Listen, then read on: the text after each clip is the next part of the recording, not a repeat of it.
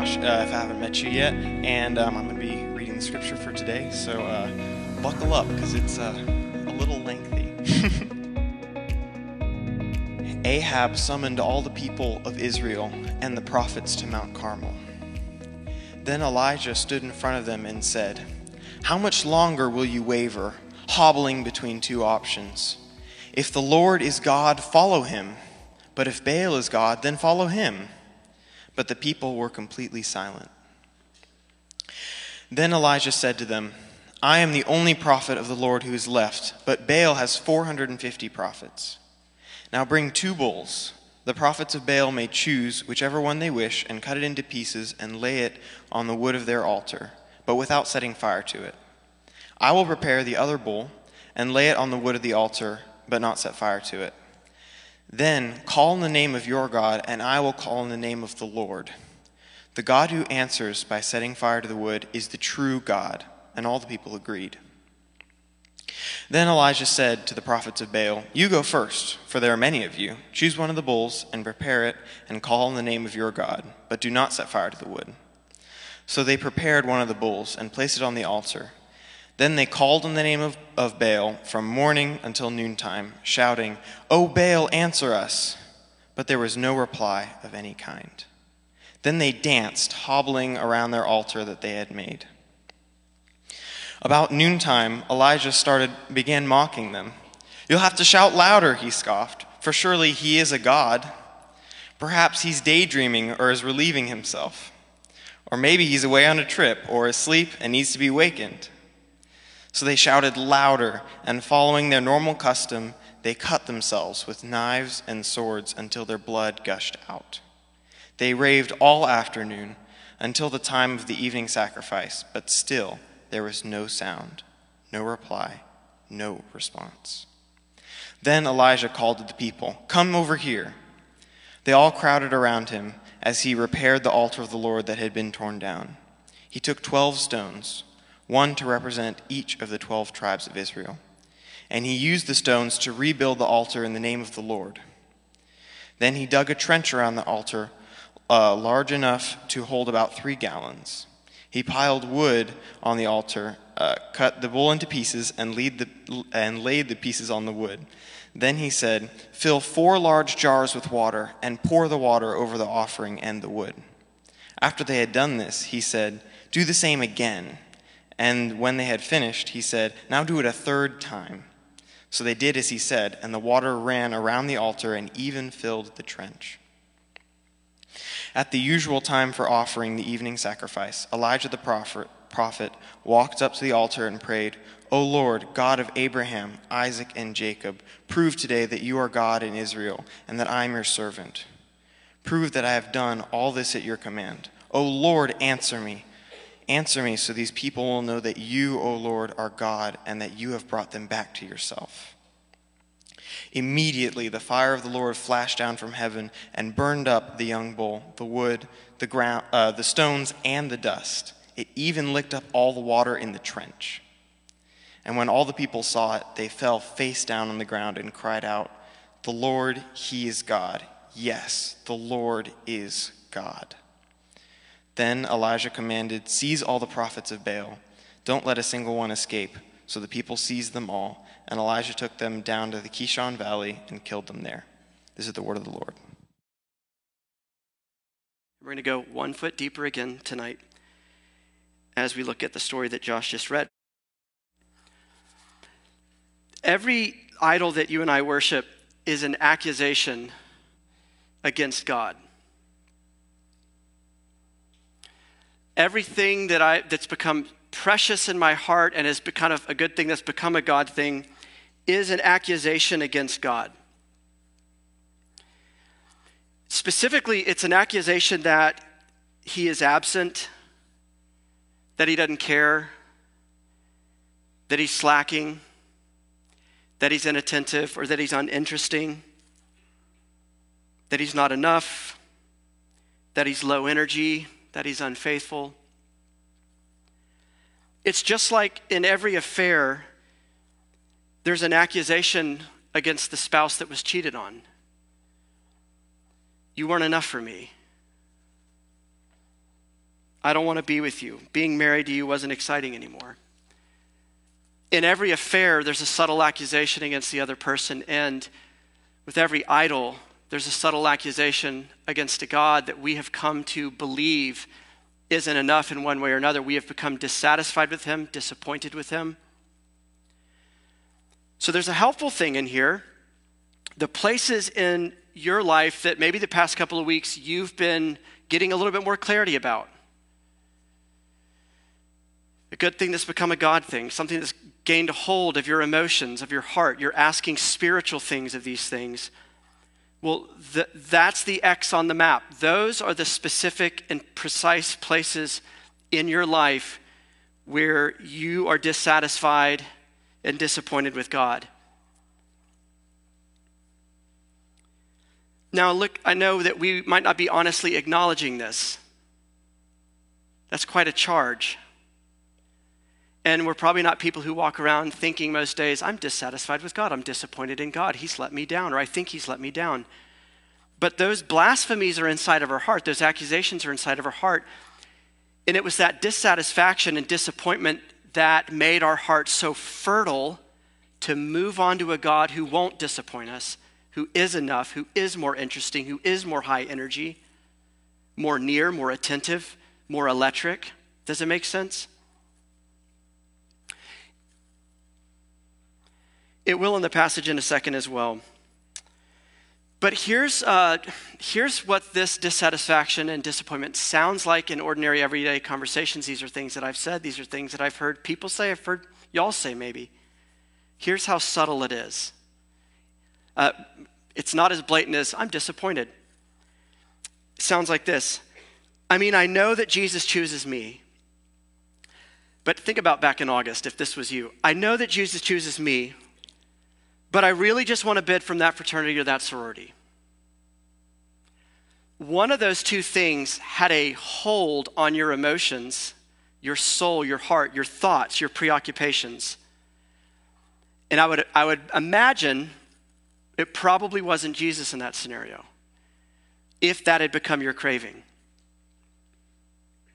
So we think things like, I don't feel enough with him, but I would feel enough with them.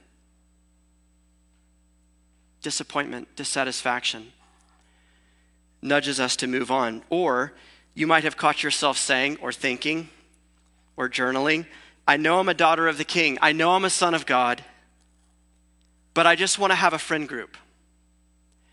And usually what we mean by that is I want to be in that friend group. Don't worry about the other 200 people in the room, but those 4 people that I kind of always keep tabs on out of the corner of my eye, that I obsess about and think about, I just want to be in that. And it's that friend group that we simultaneously like obsess about and also resent because we can't get in, or we feel like we can't get in. We feel like we're invisible. But still, the psychology that's going on in our heart and our mind is, I know God's supposed to be enough. I know he includes me, but I really want to be included there. Do you hear the preference coming out? Idolatry grows in the soil of dissatisfaction. It grows in the soil of apathy. It grows in the soil of accusation against God. And again, every week we also, as we go a foot deeper, we're getting a foot deeper into the true dimensions of the biggest problem in our hearts that needs solving, right? This isn't something as simple as, oh, I have a control idol. I really love control. Okay, stop being so controlling and trust Jesus. That's a Jesus Band-Aid. And Jesus Band-Aids don't work. Jesus doesn't use Jesus Band-Aids. Something much, much deeper than that has to happen for us to change. So where's all of this stuff going on in the passage in front of you? Whether you're going to look at it from the page that was on your seat or in your own Bible, follow along as we look at these passages. I want you to see this from the passage so that this leaves the room with you. Verse 20, King Ahab, he's the king of Israel at the time. He had summoned the people of Israel. These were God's people. These Israelites were God's people. We would call them believers today. Verse 19 isn't on your page, but if you have a Bible, you can go up to the verse before. It gives a little bit more context on who are all the people on this mountain. Verse 19 says, Elijah is telling King Ahab, summon the people from all over Israel to meet me on Mount Carmel, which is in northern Israel, and bring the 450 prophets of Baal and the 400 prophets of Asherah. I don't know how many all the people of Israel were, but we're dealing with at least a few thousand people on this big old mountaintop in northern Israel. And the crowd is comprised of two groups. You have God's own people, the Israelites, the believers, you could call them. And you have these prophets of Baal and Asherah, who are two of the popular gods of the time. We'll see more about them in a second. And you want to know the heartbreaking thing about this? With the exception of Elijah, there wasn't a single solitary human being on that mountain that saw anything worthwhile in the one true and living God. There was not a single human being on that mountain except for Elijah who wanted God, who loved God. Everybody else was at some level of, both the believers and the unbelievers, some level of easy dismissal of him. He's not even God. Or what I was talking about earlier, this kind of both end, I know he's God, but, or I know I'm a son of his, but, or I know he accepts me, but I really want this person to accept me, right? Which is always a very endearing thing. It's like saying to one of your friends, well, I know you like me, but I really want their friendship. That was everybody on the mountain with the exception of Elijah. The unbelievers were unimpressed and bored with God, and the believers were unimpressed and bored with God. The people who didn't come on a Wednesday night to this and the people who did were all just kind of nonchalant.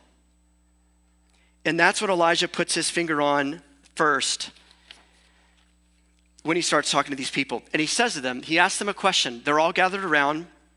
And he says, how much longer are y'all going to limp around between two opinions? Which is in essence a get off the fence speech. Who's it going to be? Make up your mind. If the Lord is God, then follow him. But if Baal is God, then leave already. Go follow him. Why are you still here? Make up your mind. And they had the most amazing response. You see what their response is? Verse 21. Nothing. They stand there silently, completely silent. The people are just staring at Elijah as he says this to them. It's like if you asked an unfaithful spouse, who do you want? Honey, me or her? Me or him? And he asks you, can he have a day to think about it? His decision's been made. His mind's made up. He's just not courageous enough to own it. Here are people who didn't want much to do with God, but weren't courageous enough to just say it, to own it. So they kept going through the motions. Have it both ways, have your cake and eat it too. We know that the Israelites at this time were spiritually dry and were just paying lip service to God. You can go read a lot of the Old Testament, 1 Kings, 2 Kings, a lot of the prophets if you want to see that. Their hearts had been ice to God for a long time. But in verse 30, if you look down, this is the evidence in the passage that we know. Before Elijah does his stuff later that we'll talk about, he calls the people around. He says, come over here. They all crowded around him as he repaired the altar of the Lord that had been torn down. All the altars of the true and living God had been torn down at this time in history. Which is to say, in modern terms, all the churchgoers, their Bibles were dusty and unopened, their prayer lives were silent, their hearts were cold, their lives were polluted, they had nothing to do with God. That's the landscape at the time with these people, with God's people, the Israelites. And boy, is it hard to worship and prefer and want a God who's that lame, right? That's just common sense. Isn't it hard to get excited about a God like that? So some of us don't know this, but in our heart of hearts, the God that we have mistaken for the God of the Bible stops the sermon right here. Stops this story right after verse 21. It's done. I mean, I can sit down now. Some of you functionally believe in a God who would be content to end it right now and basically give you a speech, and to give me a speech that basically goes like, hey, how much longer are you gonna suck? Make up your mind already. Be satisfied in me. Don't you know idols are bad and wrong and destroying you and hurting other people too? So just stop. Now look, in what Elijah says in verse 21, there's a little bit, there's truth. What he says is true there. We're going to tease out what he actually means, but there's truth in there. We must make decisions. You cannot live on the fence. You can't serve two masters. Your heart is attached to one of them. Your heart loves one, even though you might pledge allegiance to two or more. God does want our wholehearted affection. That's true. This stuff we're talking about is deadly serious. That's true. But is this where the story stops? I mean, the optic is even fun. Is this where the story stops? I mean, it's barely the first sentence of the beginning of it. And I just want you to hear me point that out in case your functional beliefs about the God of the Bible is that he's a God who just gives you a moral lesson to stop doing this and to start doing that, who lectures you to love him more. How do you lecture someone to love someone? Has that ever worked? You can't lecture someone to love. Well, the story keeps going and God keeps acting. And the reason the story keeps going is because you can't lecture someone to love, but also because you and I cannot fix the apathy and the accusation that is in our hearts that open the door to the things that have become beautiful to us, to the idols that we worship. That's why the story goes on. So what does God do next? He does what he so often does. This is so characteristic of him. It's so predictable with this God. He proves himself again to people who didn't deserve more evidence of his good heart. That's what he does. He proves himself again by setting up this UFC cage match. Now again, we're talking about thousands of people on the top of this really big mountain. And it's one man who has a soft heart and is satisfied in the Lord his God and knows down to his bones he's real and he's good. And 450 prophets of the God who was in vogue at that moment, named Baal. So the one true and living God appears in this to be cruising for a bruising. He appears to be the weak one, the lame one, the one who's about to get his butt kicked. So everybody is making side bets as the action is getting set up, and it's like, who's your money on? And nobody is betting on Elijah's God. Nobody. And everybody's money's on Baal. He's got this one in the bag. Let me try to bring this into our day. We don't have battles of the gods, or at least not this way anymore. But imagine this. I'm trying to illustrate to you how much of a foregone conclusion it was to these people that, okay, get it over with so we can get back down off the mountain and go back to our business. Of course, Baal's going to win this thing. The presumption was, this is laughable. So imagine that we just go out and like randomly pull 450 people from campus, just random people from all parts of campus. And we say, our polling question is just one. And we say, what is the recipe for a happier future? Life pursuing idols or life in Christ? And we define our terms a little bit if they don't understand them. Here's what I mean by this. Here's what I mean by that. But vote. What do you think is going to be a recipe for a happier future for you? And then we gave them some hypotheticals. We said, okay, for example, let me illustrate that question, and you tell me which would lead to a happier future. I'm taking two random examples. A life of setting perfect boundaries in every relationship so that you're never uncomfortable and you never get hurt. Or life in and life with Jesus, who loves hard people and crossed boundaries to come and get you. Where he'll shape you into a courageously loving person who's also wise and knows sometimes you do have to step back in wisdom and it'll make people mad.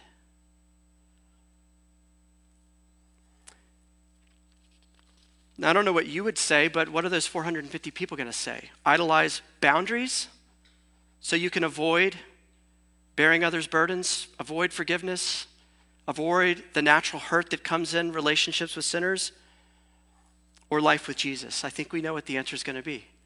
Comfort, ease, path of least resistance. What if we said a life of giving your life away in service to God and other people because you're so satisfied in him? You really do feel filled up in him. You feel like I can give and give and give, and there's not a deficit arising in me because there's more getting poured in. I'm satisfied in him, and I can share with other people. That life, or protecting your personal autonomy and your freedom so that nobody in the country gets to tell you what to do with your time, your body, your freedom. What sounds happier? What's your heart want when you didn't have the time to think about it, but just the knee jerk? What did you want more? Again, what are the 450 people going to say? Where's the majority of the crowd going to go? Well, the majority of the crowd this day, hands down, easy, it's 450 to 1. Idols, self. These 450 prophets, they don't just outnumber this lonely prophet Elijah and seem to kind of overpower God, making God look really tiny and small and irrelevant and uninteresting by comparison. They were also the cultural authorities of the day. These prophets had been handed kind of the keys to the kingdom in a sense. People listened to them. They respected them. They were the ones on the top of the totem pole. Everybody looked up to these people. They were the experts of the culture. They called the shots. They had swagger. People followed them. Baal at this moment was on the rise. Baal worship was on the rise. If you said today, well, secularism's on the rise, it's having its 15 minutes of fame.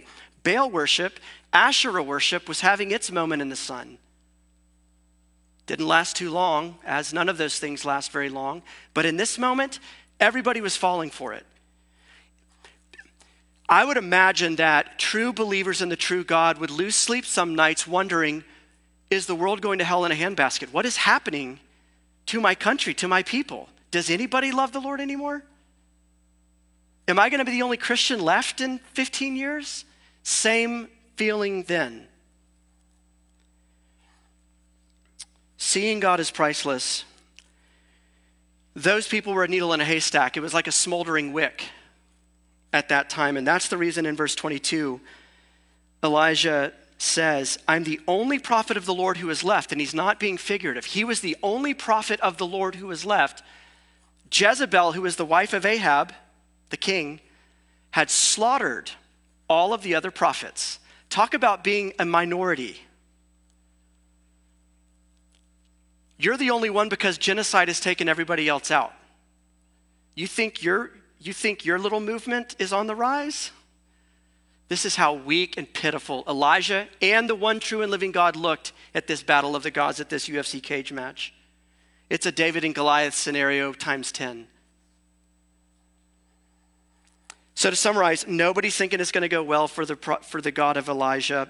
Baal's got the optics, he's got the numbers, he's got the cultural trends, he's got the power brokers, he's got the king, he's got the popularity. Baal's the pretty girl. And the one true and living God has a good personality.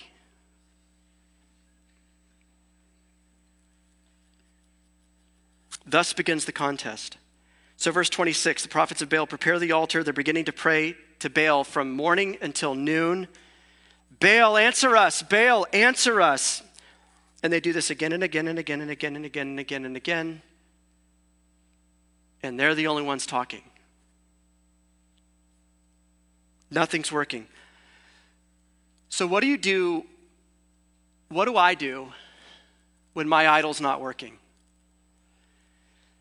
When the thing that I am asking to be a God for me, I mean, literally, let's just be physical, like my phone. What do I do when my phone is glitching out and I'm asking my phone to be a God for me, to spark my heart back to Something interesting, I'm bored and I want to look at it. Or to see to see notifications and feel important. People need me. What happens when my phone isn't working? I get angry. They're getting angry. You get panicked. They're getting panicked. You despair. They're despairing. All of those things are going on. They're doubling down in their idol, but there's no response. And this is when, now again, remember, one Elijah and thousands of other people. You got to admire his courage.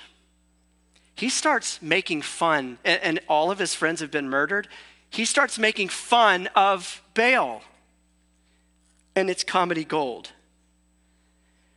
And around this time, verse 27, he says, hey, maybe you just need to shout louder. Surely he's a God and he's going to be able to hear you. And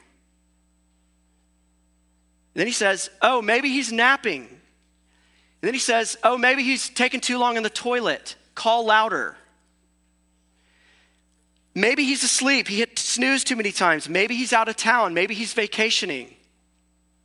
That's what that's what Elijah is saying to them. And you got to just imagine, if things were going better, they would have argued back with Elijah, but they don't have time for that. Like, this thing is going out of control.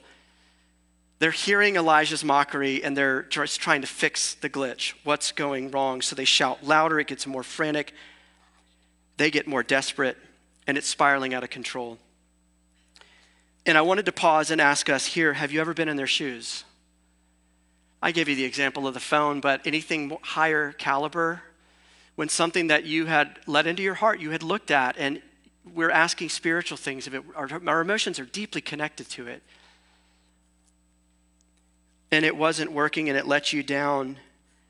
Have you ever found yourself, as it were, crying out, Baal, Baal, this isn't funny anymore. Answer me, come out, show yourself. You might have said it out loud to yourself as you looked in the mirror, and 2 days before the semi-formal that you're on top of the world that you got asked to, and you have an acne breakout and nothing's covering it up.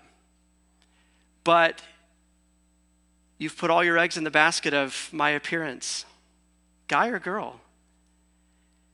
And it's not one of those situations, if you did not have, if that was not your God, you could still go. You might feel a little weird, you could still go. But if it is your God, you have to back out. You got sick. You cannot be seen like that. That God will not let you go out and be a failure like that. Or 2024 election year, if you didn't know, here we go. Could you find yourself saying something like, come on, Baal, listen to me, get your act together, it's not funny anymore. I cannot fathom how I could be okay or the country could be okay if this particular candidate gets elected. God's not in the picture anymore. We've cut heaven out of the equation. It's just us here and this candidate. And if he or she gets elected, there's no going forward. And so you find yourself raging more and more as the year goes on, angrier and more overposting on social media, more and more chaos coming into your relationships. Have you ever found yourself in their shoes? Your God is dead, and you're beginning to freak out and try to wake him up. And it gets worse from there. This is the existential spiral that happens with our idols. Look, when we lose a good thing, it hurts. We're sad, we're bummed. But it's not the end of the world. Like, imagine, imagine a lab experiment, like a chem lab experiment. Like, you do all the steps and you don't get the expected result. You're not like sobbing on the floor, raging, right? Because your heart wasn't in it. You weren't needing that chemistry experience to do something or be something for you. These prophets needed this experiment with the fire and the wood to be and do something for them. We can suffer the loss of a good thing, okay? We cannot imagine the loss of a God thing. We will die if we lose it. And that's why these big emotions are always there. And that's happening. They're shouting louder. And it says in I can't see the verse right now, but you can look down and find it. It says, as was their normal custom. This is in verse 28. Following their normal custom, they start cutting themselves and slashing themselves, and their blood is flowing all over this sacrifice. And it begs the question, who's the sacrifice at this point? The bull or the people? Whose blood, by the hundreds, is flowing out all over this dead God's bonfire that can't do a thing about it? A God of diminishing returns. The more of yourself that you give to him, the less you get. The more life that drains out, the emptier you feel. The more desperate you feel, the more we double down. We become the sacrifice. This is the way it always is with our idols. We feel so flattered when they, as it were, say, I'd love to have you for dinner. We're the ones on the menu. They always eat us. And that's what we see happening in here. And that's what I mean by the title, The Gods of Diminishing Returns. Verse 28 and verse 29 is this spiral of the prophets of the people giving more and more away. As it were, in our world, they're going into beast mode now. Regular mode ain't cutting it. This is beast mode time. It's time to pull an all-nighter, pull out all the stops, cross boundaries I never thought I would have crossed, make compromises I never thought I would have made, pull out all the stops. I can't lose this. I can't lose her look at me that says, I want you, so I'll blow past all the boundaries. I can't lose that job offer with that company on the shining hill with the glory all around it. And so I'm going to duck out of all my relationships this year. We descend into that. And it's the classic meme of how it started, how it's going. Beautiful, innocent, no big deal.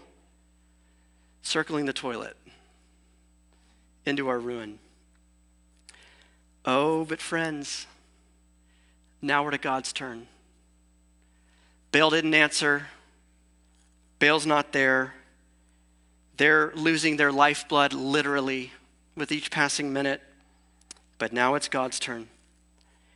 Considering that he is the underdog in this contest, it's a little bit odd with what Elijah does next. Elijah's just witnessed all this stuff, and so have the people. I mean, he kind of has nothing to lose. Like, can't go worse than that, right? I mean, the bar's pretty low at this point. But Elijah wants to make the bar go lower. So he's like, fill up all these huge jars with water and saturate the bonfire with the water. That would take some time. Then when they're done, he's like, okay, again, a second time. Okay, they do it again. A third time. To the point that it is like a pond with wood floating in it. And what he's trying to show, because he's called the people around, remember, Israel's watching, believers are watching, cold-hearted, apathetic, accusatory believers who've lost all love and interest in their God. They're watching. And Elijah is trying to help them see what God is going to show them, that God at his absolute weakest is marvelously stronger than your idol at its absolute strongest. God at his weakest blows our idols out of the water on their best days. That's what's up with the water. So he said, y'all can keep your dry wood. I'd prefer mine to be floating in a lake. Then he calmly waits, no antics, no dog and pony show, no seance, no ritual, no emotional meltdown. He waits until the time for the evening sacrifice. And he prays. And this is what he prays. Lord God, would you prove today that you are God in Israel and that I am your servant? Lord, answer me so that these people here watching will know that you are God. Do this so they will know that you have brought them back to yourself. Verse 37. Do this so they will know that you have drawn their hearts back to you, is literally what those words mean, that he has drawn your heart back to himself. And then the fire of the Lord falls down on that drowned wet wood and consumes it like a California wildfire. Even all the water evaporates, and his people saw it. And you want to know what the most amazing and incredible thing about this story is? Please don't leave here thinking that it's that God is able to pull off a magic trick and make wet, saturated wood burn. Can't you see what that optic, what that visual is showing us? Do you see it? That waterlogged pile of wood is a picture of our unignitable, waterlogged hearts. You remember when I said earlier, you can't lecture someone to love God? You remember when I said earlier that the story continues because you and I can't do much of anything about that apathy and that accusation in us, the disappointment, the dissatisfaction, the coldness?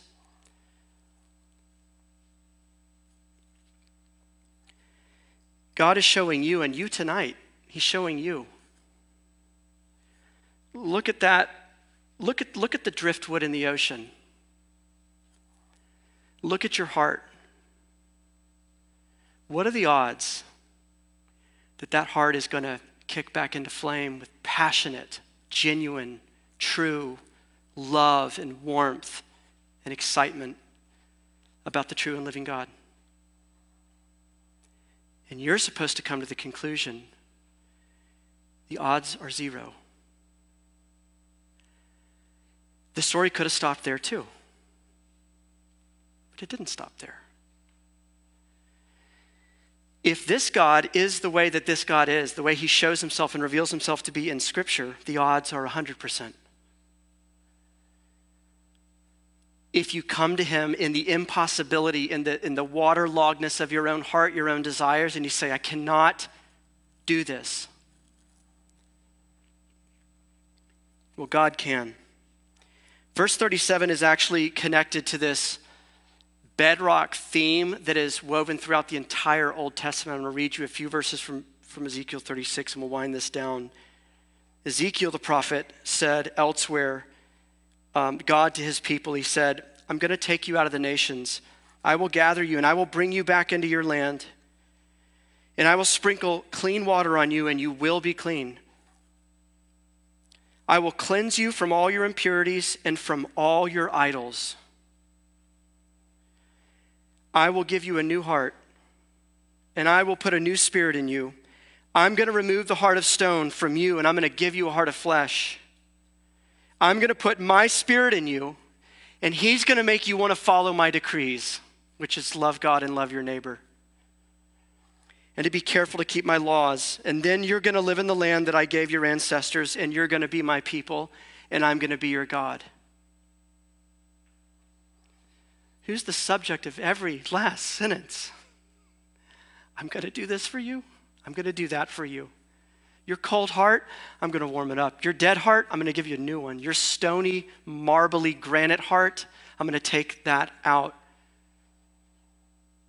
Your heart that falls in love with everybody but me, I'm going to give you my spirit who loves me. And he's going to make you love me. That's what's going to happen.